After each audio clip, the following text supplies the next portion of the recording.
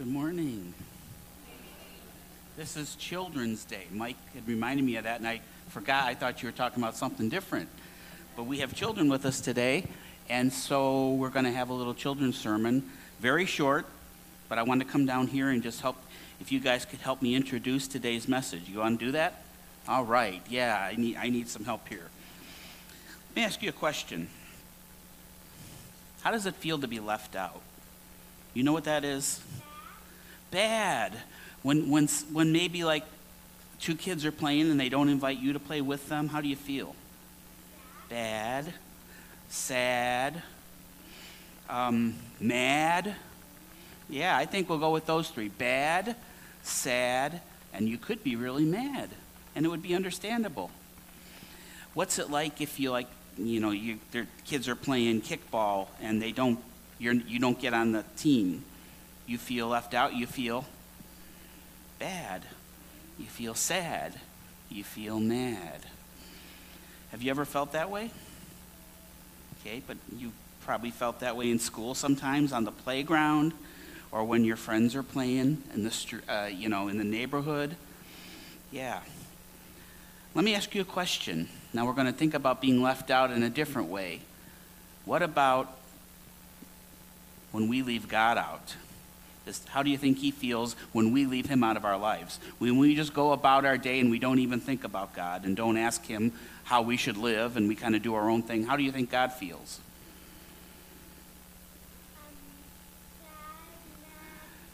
Sad, mad, and bad. I want to tell you, I wish I'd have done this last week because now I have a message way better than what I had planned. I'm serious. Yeah, God is sad. Why would he be sad? Because God loves us, and he gave Jesus so we could live in a relationship with him. And if we don't live in a relationship with him, he's sad, right? And if we don't acknowledge him in our lives, we're sinning, and that means that God, when we say he's mad, it means he's mad. Like when we don't do the right thing, our parents get mad, right? Sometimes they do.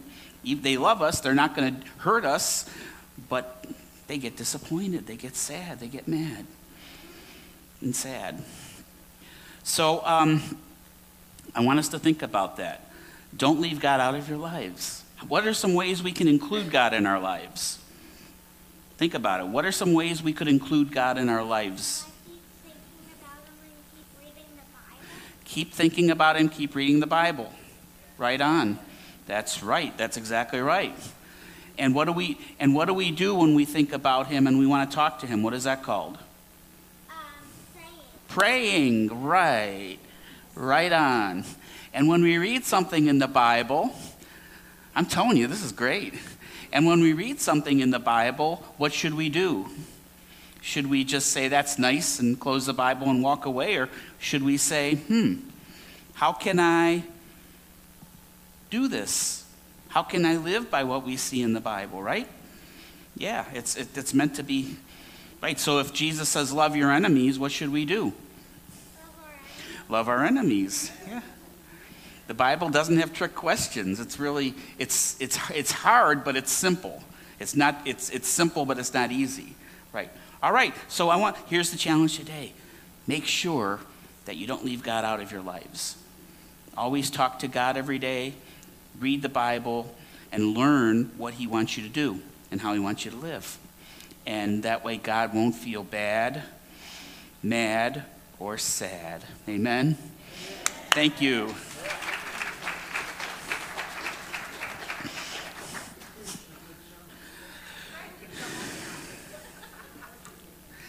Well, I'll tell you, I'm embarrassed to do what I was going to do now in a sense.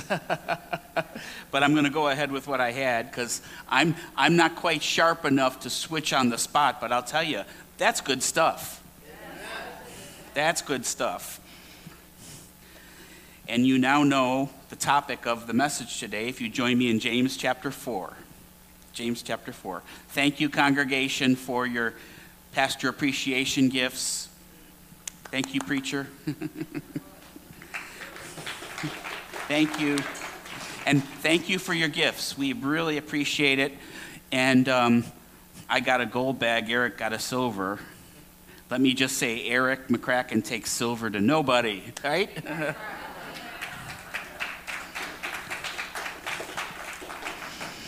So now he can gripe like Nancy Kerrigan about the silver.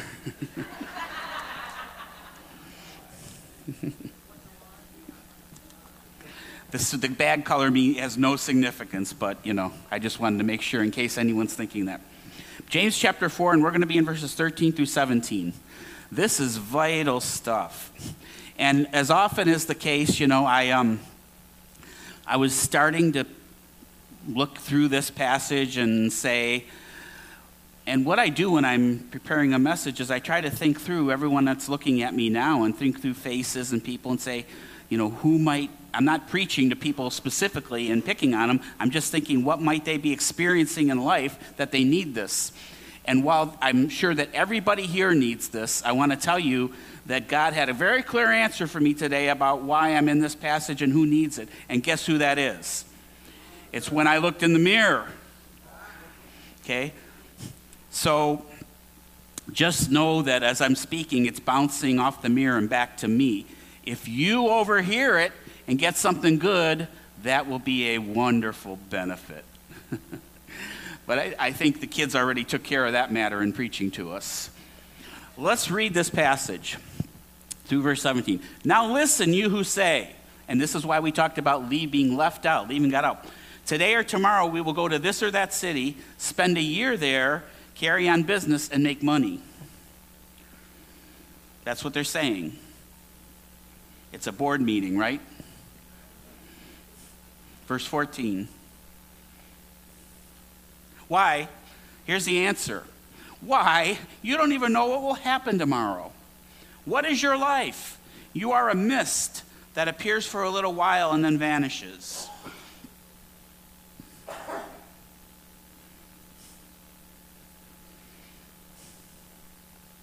Instead, you ought to say, if it is the Lord's will, we will live and do this or that. As it is, going back to what they said in verse 13, we're going to make our plans, go to this city, that city. As it is, when you're making your plans like they were in verse 13, you boast in your arrogant schemes, and all such boasting is evil. If anyone then knows the good they ought to do and doesn't do it, it is sin for them. Sin for them. Back to verse 13. What's missing? If we could go back, I know. Thank you for your work back there. I used to do that. I understand switching the slides. Sometimes they don't act like you want them to, just like all of us, right? Verse 13. You who say, today or tomorrow we'll go to this or that city, spend a year there, carry on business, and make money. What's wrong with that picture? If you just read that verse, it doesn't sound so bad. We're just doing business. You have to do business? Yes. So what's missing? God is missing. If you read the whole passage, you realize right away that the implication is, here's how I'm going to spend my life. I'm going to go to this city, make money here, carry on business. Spend a year there. I'm going to go to college for 4 years. I'm going to get a job in this sector, and I'm going to work there in a city of this size for 5 years, and then I'm going to graduate, and I'm going to go to Chicago, and I'm going to work there for 20 years, and then I'm going to retire in Houston, because everyone retires to Houston, right, or North Carolina. Corey, North Carolina, center of relocated Yankees, right? The problem is they left God out. And so in verse 16, that's what he says. As it is. In other words, where you are here, that's an arrogant scheme because you don't have God in mind. You're planning your own life. Okay? So the first thing you do is put God first in your plans, right? Put God first in your plans. See, as it is, when you say, I'm going to move to Chicago and then retire to Houston, but I haven't asked God about it. I haven't included God. And therefore, it's evil, or it's sin. It's an arrogant scheme. Arrogant because it's what I want, and I haven't consulted God. And I remember people that would move. Remember when I was pastoring in Lyndhurst, Ohio, and there was a family that moved to Solon. Now, anybody live in Solon? Okay, nothing wrong with living in Solon. I know many, many people that live in Solon, and they're wonderful. But in this case, it was all about, for one of the family members, it was all about prestige. Because they lived in South Euclid, and Solon was a step up. And we tried to reason with them because we saw the writing on the wall, but sure enough, left God out, sought glory from others, prestige from others, and the results were not good. It only took a couple of years, the whole thing imploded. It was horrid. And this man had been an elder in the church and a wonderful guy. So, arrogant schemes, halazania, vainglory is what it is. Vainglory. So we want to put God first in our plans. James is not, by the way, saying it's wrong to make plans. I mean, in Proverbs it says, the plans of the diligent lead surely to abundance, but everyone who is hasty comes only to poverty. So the Bible actually supports planning. But, verse 15, here's the key. Instead of saying, here's how I'm going to live, you ought to start and say, the first thing I do is say, if it's the Lord's will, we will live and do this or that. I want to know what God wants. You know, when it comes to moving to Solon, for example, from South Euclid, is there anything wrong with moving from South Euclid to Solon? No, but in the heart was a motive for prestige. And we need to say, God, is that right? And of course, if someone had prayed sincerely, they would have gotten a no answer, because we already know that God doesn't want us to seek worldly acclaim. He wants to be first. He doesn't want us to be materialistic, whether it's for money, for stuff, or for prestige. And any prestige he does give us, it comes when we humble ourselves, like it says in James 4, before him, and then he lifts us up. And that's true prestige. That lasts forever. Does this mean we should walk around saying, if it's the Lord's will? When the waitress comes to your table, what would you like? Well, if it's the Lord's will, I'd like the biscuits and gravy. It's probably not his will. I just want it to be. But how far should we push this? Well, we know it should be our heart attitude, first of all. And it doesn't hurt to say this. It doesn't hurt to verbalize. Is verbalizing important? Yes, if it's the Lord's will. If it's the Lord's will. I want us to think about this. For example, the phrase, if it's the Lord's will. It's a refrain of our hearts, and it can be a refrain of our lips. Look with me on your outline. There's a lot of scripture on your outline. But the reason is I wanted to kind of hammer this home. Let's look at how Jesus handled this issue of his Father's will when he was on earth. Matthew 26, 39 through 42. And I give you these verses in an outline because I want you to have them and remember and go through them later. Going a little further, this is Jesus in the Garden of Gethsemane. Jesus fell on his face to the ground and prayed, "My Father, if it is possible, may this cup be taken from me." What's the cup? The cross. "Yet not as I will, but as you will."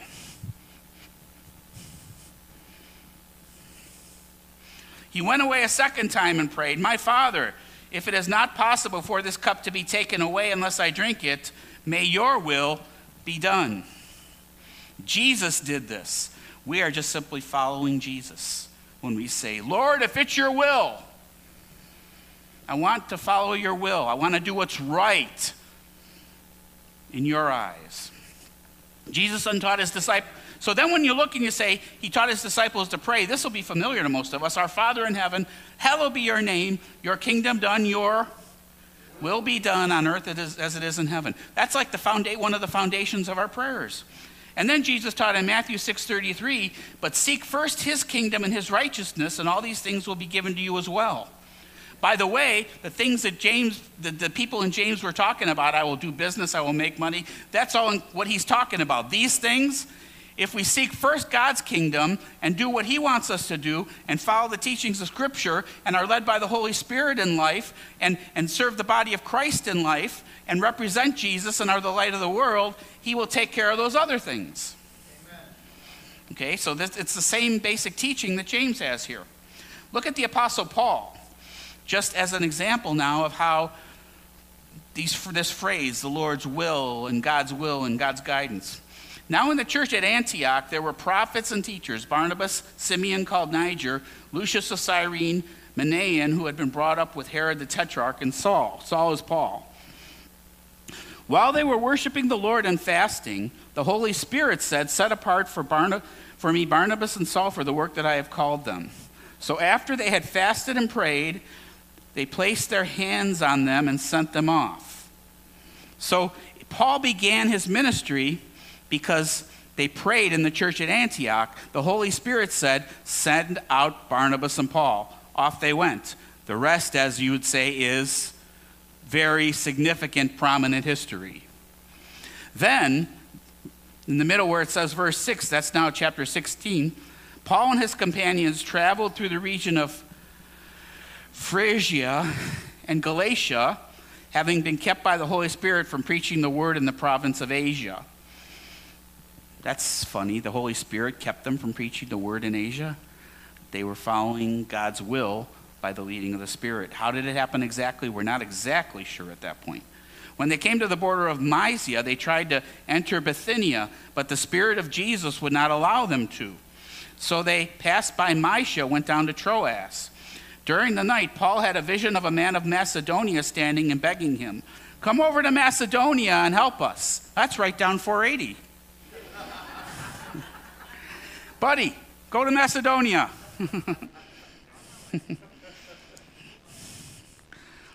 After Paul had seen the vision, we got ready at once to leave for Macedonia, concluding that God has called us to preach the gospel to them. You see how they're following God's will?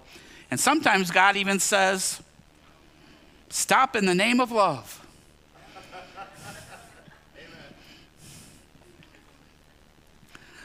Look at look at Paul in Romans.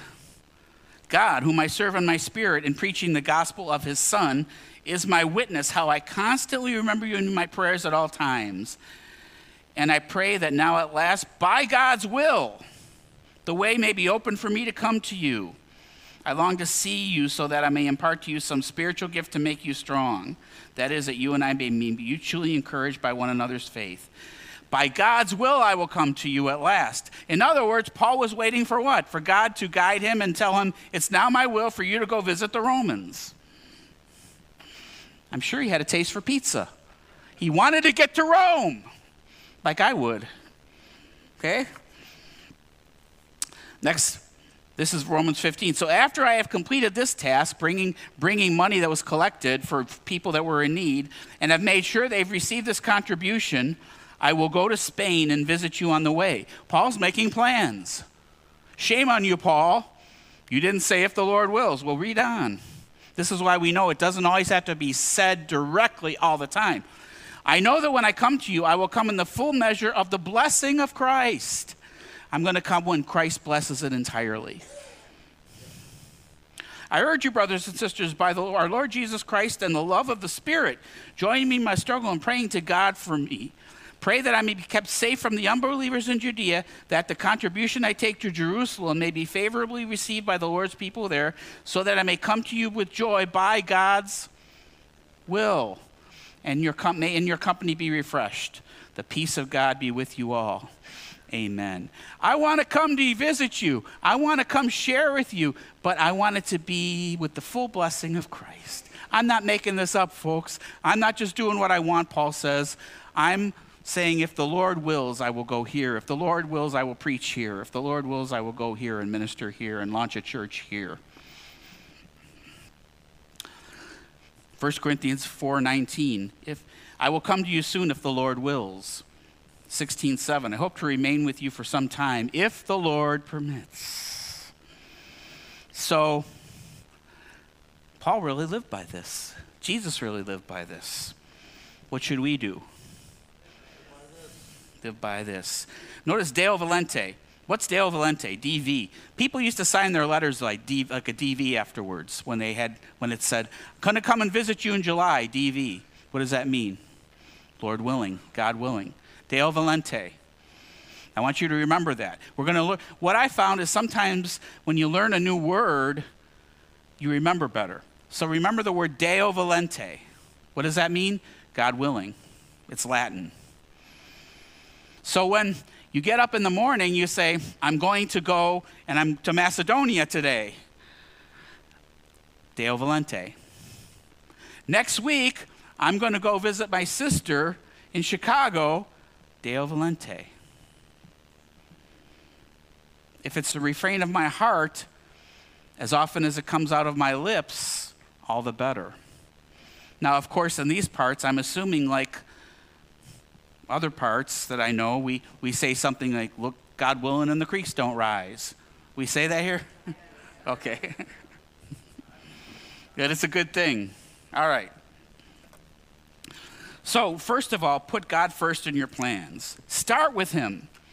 Don't make a plan then say, oh, Lord, please bless this plan. No, it's Lord, if it's your will, if it's God's will. And it's primarily, of course, here it's a sovereign will, it's a moral will. It's saying, I will do the right thing, I will obey God. This isn't about what toppings I should have on my pizza. This is about whether I will do the right thing or not. Okay? All right. Secondly, put eternity first in your decisions. Put eternity first in your decisions. Verse 14, excuse me.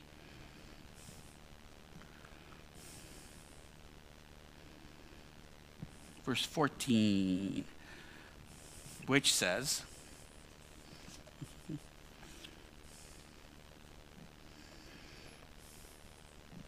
oh, why? You don't even know what will happen tomorrow. What is your life? You are a mist that appears for a little while and then vanishes. You know, some people say, grab hold of your life. Go for all the gusto you can get. Grab hold and take control. Have you tried to grab a mist? What happens? Nothing. You can't grab a mist. And if it's steam that's the mist, you will get burned. And a lot of us going around trying to grab the steam of our lives, saying, I'm going to grab hold, and you come out the end, you've been burned. Anybody testify you've been burned by life because you tried to grab hold of the steam?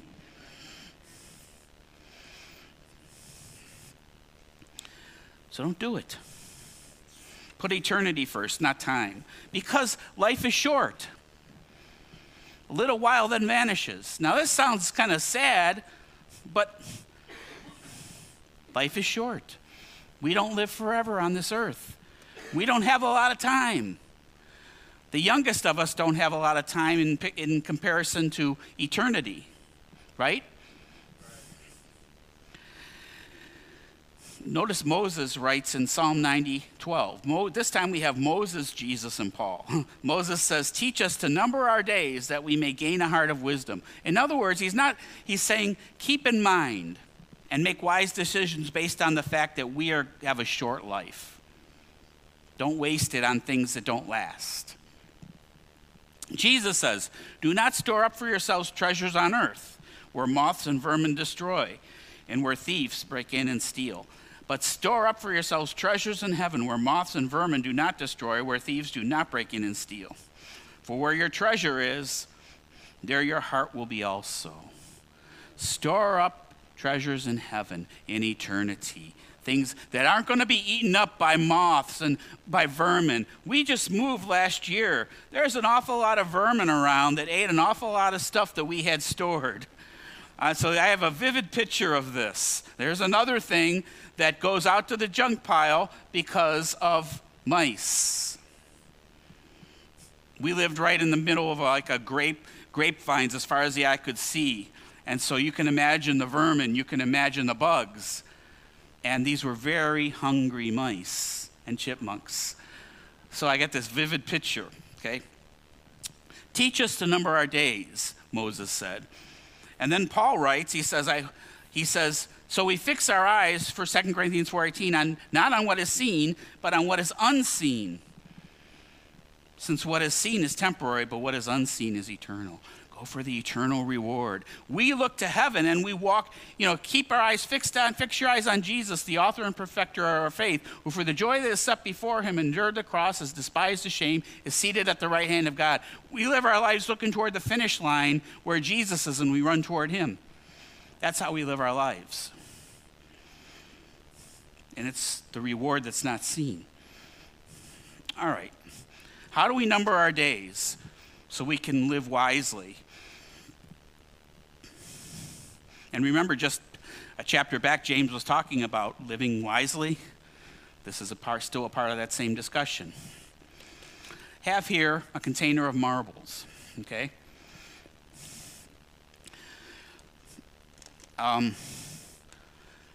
These marbles, because the days would be too many, represent the number of months that I will have left in this life if I live to 77. That's the average. I don't know if I'll make it to 77. I don't know if I'll go past. My father didn't make it that far. My mother's way past that, so I have no clue what's going to happen. But here we go, 216 months I have left if I live to the average. Now, since my birthday was exactly a month ago today, that means I need to take one marble out.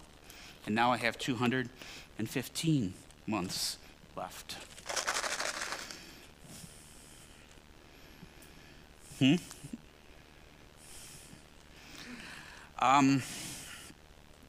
know what this is meant to picture for you? Well, first of all, that I'm losing my marbles. But I need to tell you something you don't know.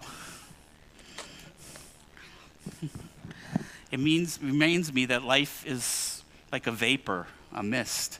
It's short. I just lost another marble. That's not going to help any of us. Remember, number our days, remember the brevity of life, and live for eternity. So in your decisions, first of all, choose what's going to last forever.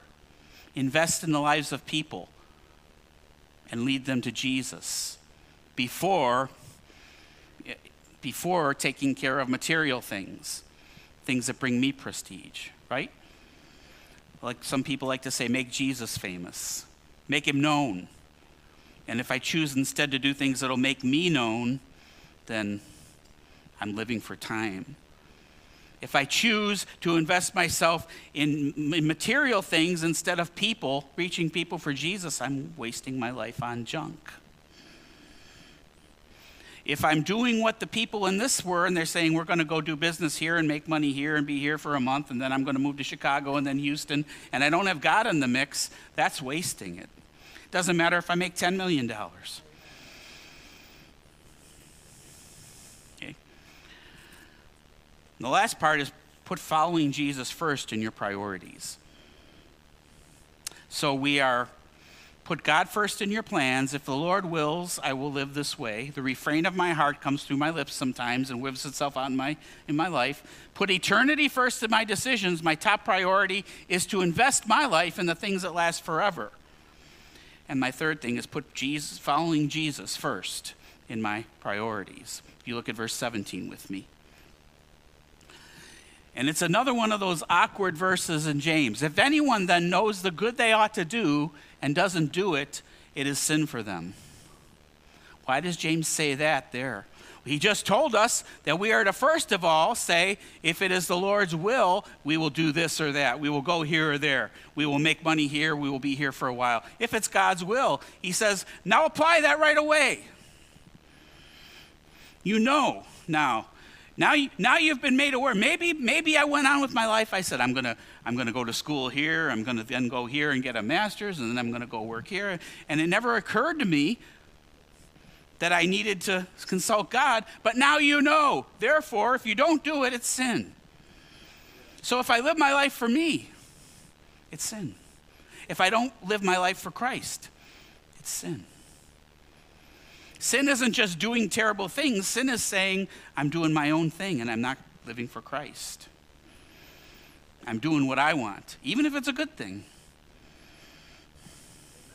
That's what James is telling us. Don't procrastinate in surrendering your life to Jesus. Put following Jesus first in your priorities.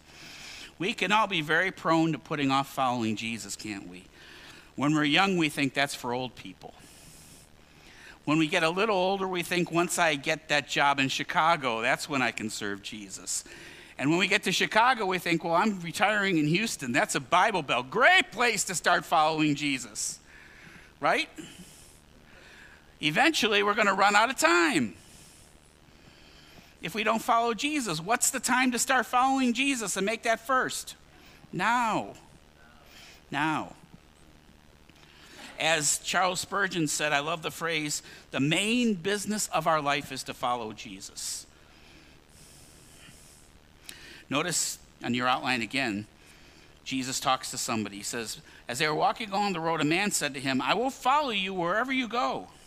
Jesus replied, foxes have dens and birds have nests, but the Son of Man has no place to lay his head. Boy, if James had weird answers, Jesus has one up on him. Older brother Jesus says, what is it? Well, of course he's saying, you're going to follow me. I want you to know you might be sleeping in the open air. Okay. He said to another man, follow me. But this man replied, Lord, first let me go and bury my father. Sounds reasonable. Jesus said to him, let the dead bury their own dead, but you go and proclaim the kingdom of God. Wait a minute. Well, here's the problem. We read that, we say, well, my father died, I need to go to the funeral. That's not what it's saying. He's saying, let me go back home and live with my family, and when my father dies, then I will follow you. That could be months, it could be years. That's why Jesus says, no, it doesn't work that way. Follow me now. And trust me, if your father dies, we'll go. Because Jesus went to a funeral. We see the example of several funerals he went to in his life. Still another said, I will follow you, Lord, but first let me go back and say goodbye to my family. Jesus replied, no one who puts a hand to the plow and looks back is fit for service in the kingdom of God. His point, again, is just like the other one. Say goodbye to my family. We say, well, gee, I can't go and say bye and then kick off. It meant a lot more than that. It meant just like the other guy, let me bury my father, go until my father dies, let me say goodbye to my family. It could mean taking care of affairs that, again, could take weeks, it could take months, it could take years. The bottom line is they're saying, I will follow you, but there's going to be a significant delay, Jesus. It has to be first in our priorities. I will follow you. You know, following Jesus and then saying, now, Jesus, help me take care of what I need to in my family is the better way, isn't it? Okay. Don't procrastinate.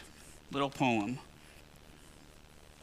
I spend a fortune on a trampoline, a stationary bike, and a rowing machine, complete with gadgets to read my pulse and gadgets to prove my progress results, and others to show the miles I've charted, but they left out the gadget to get me started. All those gadgets aren't going to do you any good if you don't start, right? What's the hardest part of getting in shape? Starting. Well, I'll do it tomorrow. Oh, okay. So the first priority is to follow Jesus. Everything else needs to come after. Okay?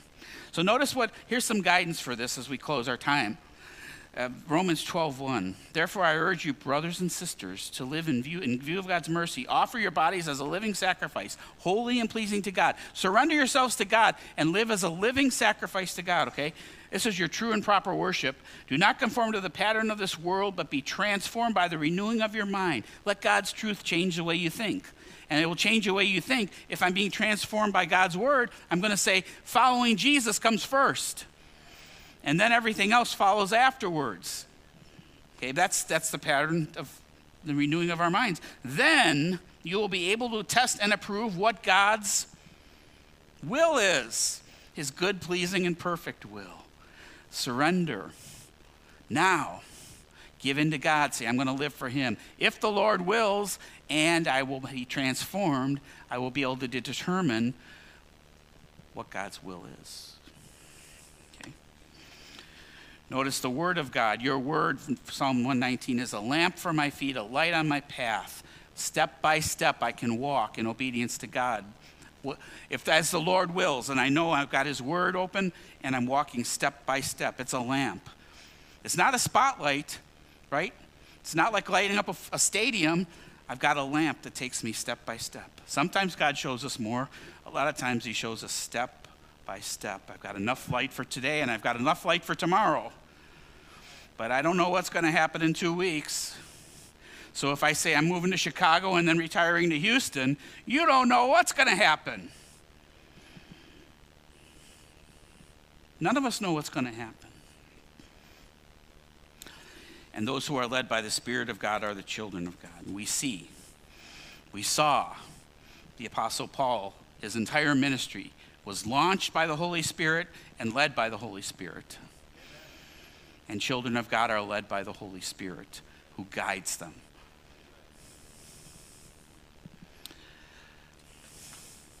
Deo Valente. Deo Valente. What does that mean? God willing.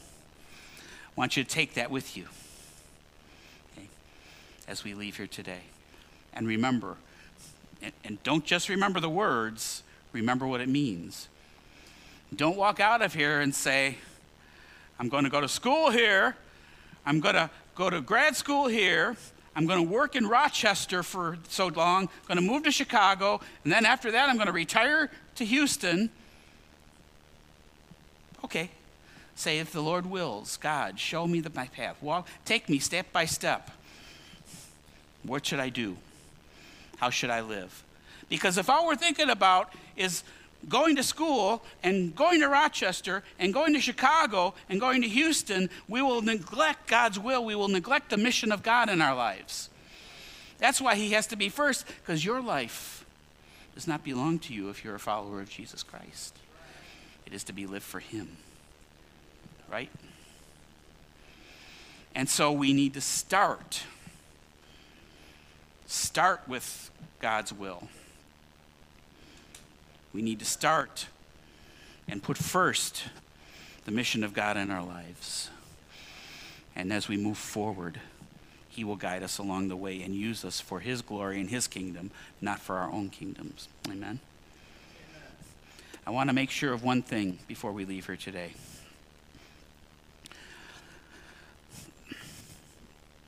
One of the things that's important to note is that this is written primarily to people who were followers of Jesus Christ. James himself was a follower of Jesus Christ. He was Jesus' younger brother. But in the Gospels, he wasn't. When we see him in the Gospels, he didn't follow Jesus. He believed on his brother after the resurrection. Can you imagine? But have you believed on Jesus Christ? We were all separated from God because of sin. You know, it's sin, it says in James in verse 17. Though if we know it's right and we don't do it, it's sin. And we've all sinned. We've all messed up. We've all dropped the ball. We've all missed the mark.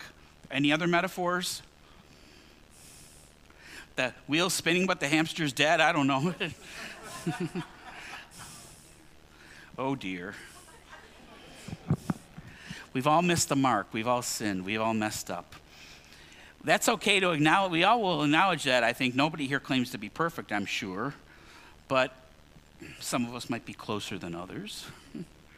But to really say, I know that separates me from God. I've sinned against a holy God who had a design for my life, and I messed it up. He had a design for the human race, and we messed it up and went our own way. And in order to get back, we need Jesus. Jesus came as a rescuer. He came to get us. He came, God from heaven to earth, to die on the cross, to pay the penalty we deserve for sinning, and to open up a way for us to become children of God, to be saved and have a home in heaven that we can now live the rest of our life going toward. That's the good news, the gospel. Okay? Have you started following Jesus? We talked about making following Jesus first priority in our lives, but you start by receiving Jesus as Savior and Lord, saying, I'm not right with God. I need to be right with God, and I believe what Jesus did on the cross was for me, and I want to be a child of God. Please pray with me now. Heavenly Father, we want to be the people that say Deo Valente every day, every hour. We want that to be the refrain that we sing in our hearts, the words we speak on our lips, and the actions that our hands and feet carry out. Help us to number our days so we can apply our hearts to wisdom. Help us to remember that this life is a tiny, tiny sliver of eternity, and we want to live this life in light of what happens forever. Don't let us make the foolish decision of choosing this tiny sliver of time over eternity. Help us to face that reality of our mortality and receive Jesus as an eternal Savior, that whoever believes in Jesus will not perish but have everlasting eternal life. And Lord, right now, all of us who follow Jesus, who know him, who are living in relationship, but we need to greater prioritize following, make it the first thing we do. Help us to put you first right today, Lord. Help us to make a few decisions even at this time that speak volumes that you are first. And doing business and moving to a city and going to school and pursuing a hobby and gaining a position, and these are all things that follow after we submit ourselves to you, to your will, to your leading, to your truth. I pray hearts will be moved as we have this time of prayer and worship. Draw us to you, Lord. Amen. We always have a closing song in that time of prayer. You're welcome to come for prayer at this time if you wish. If you need to make a decision for Jesus, whether it's to receive him for the first time or to start saying daily, God willing.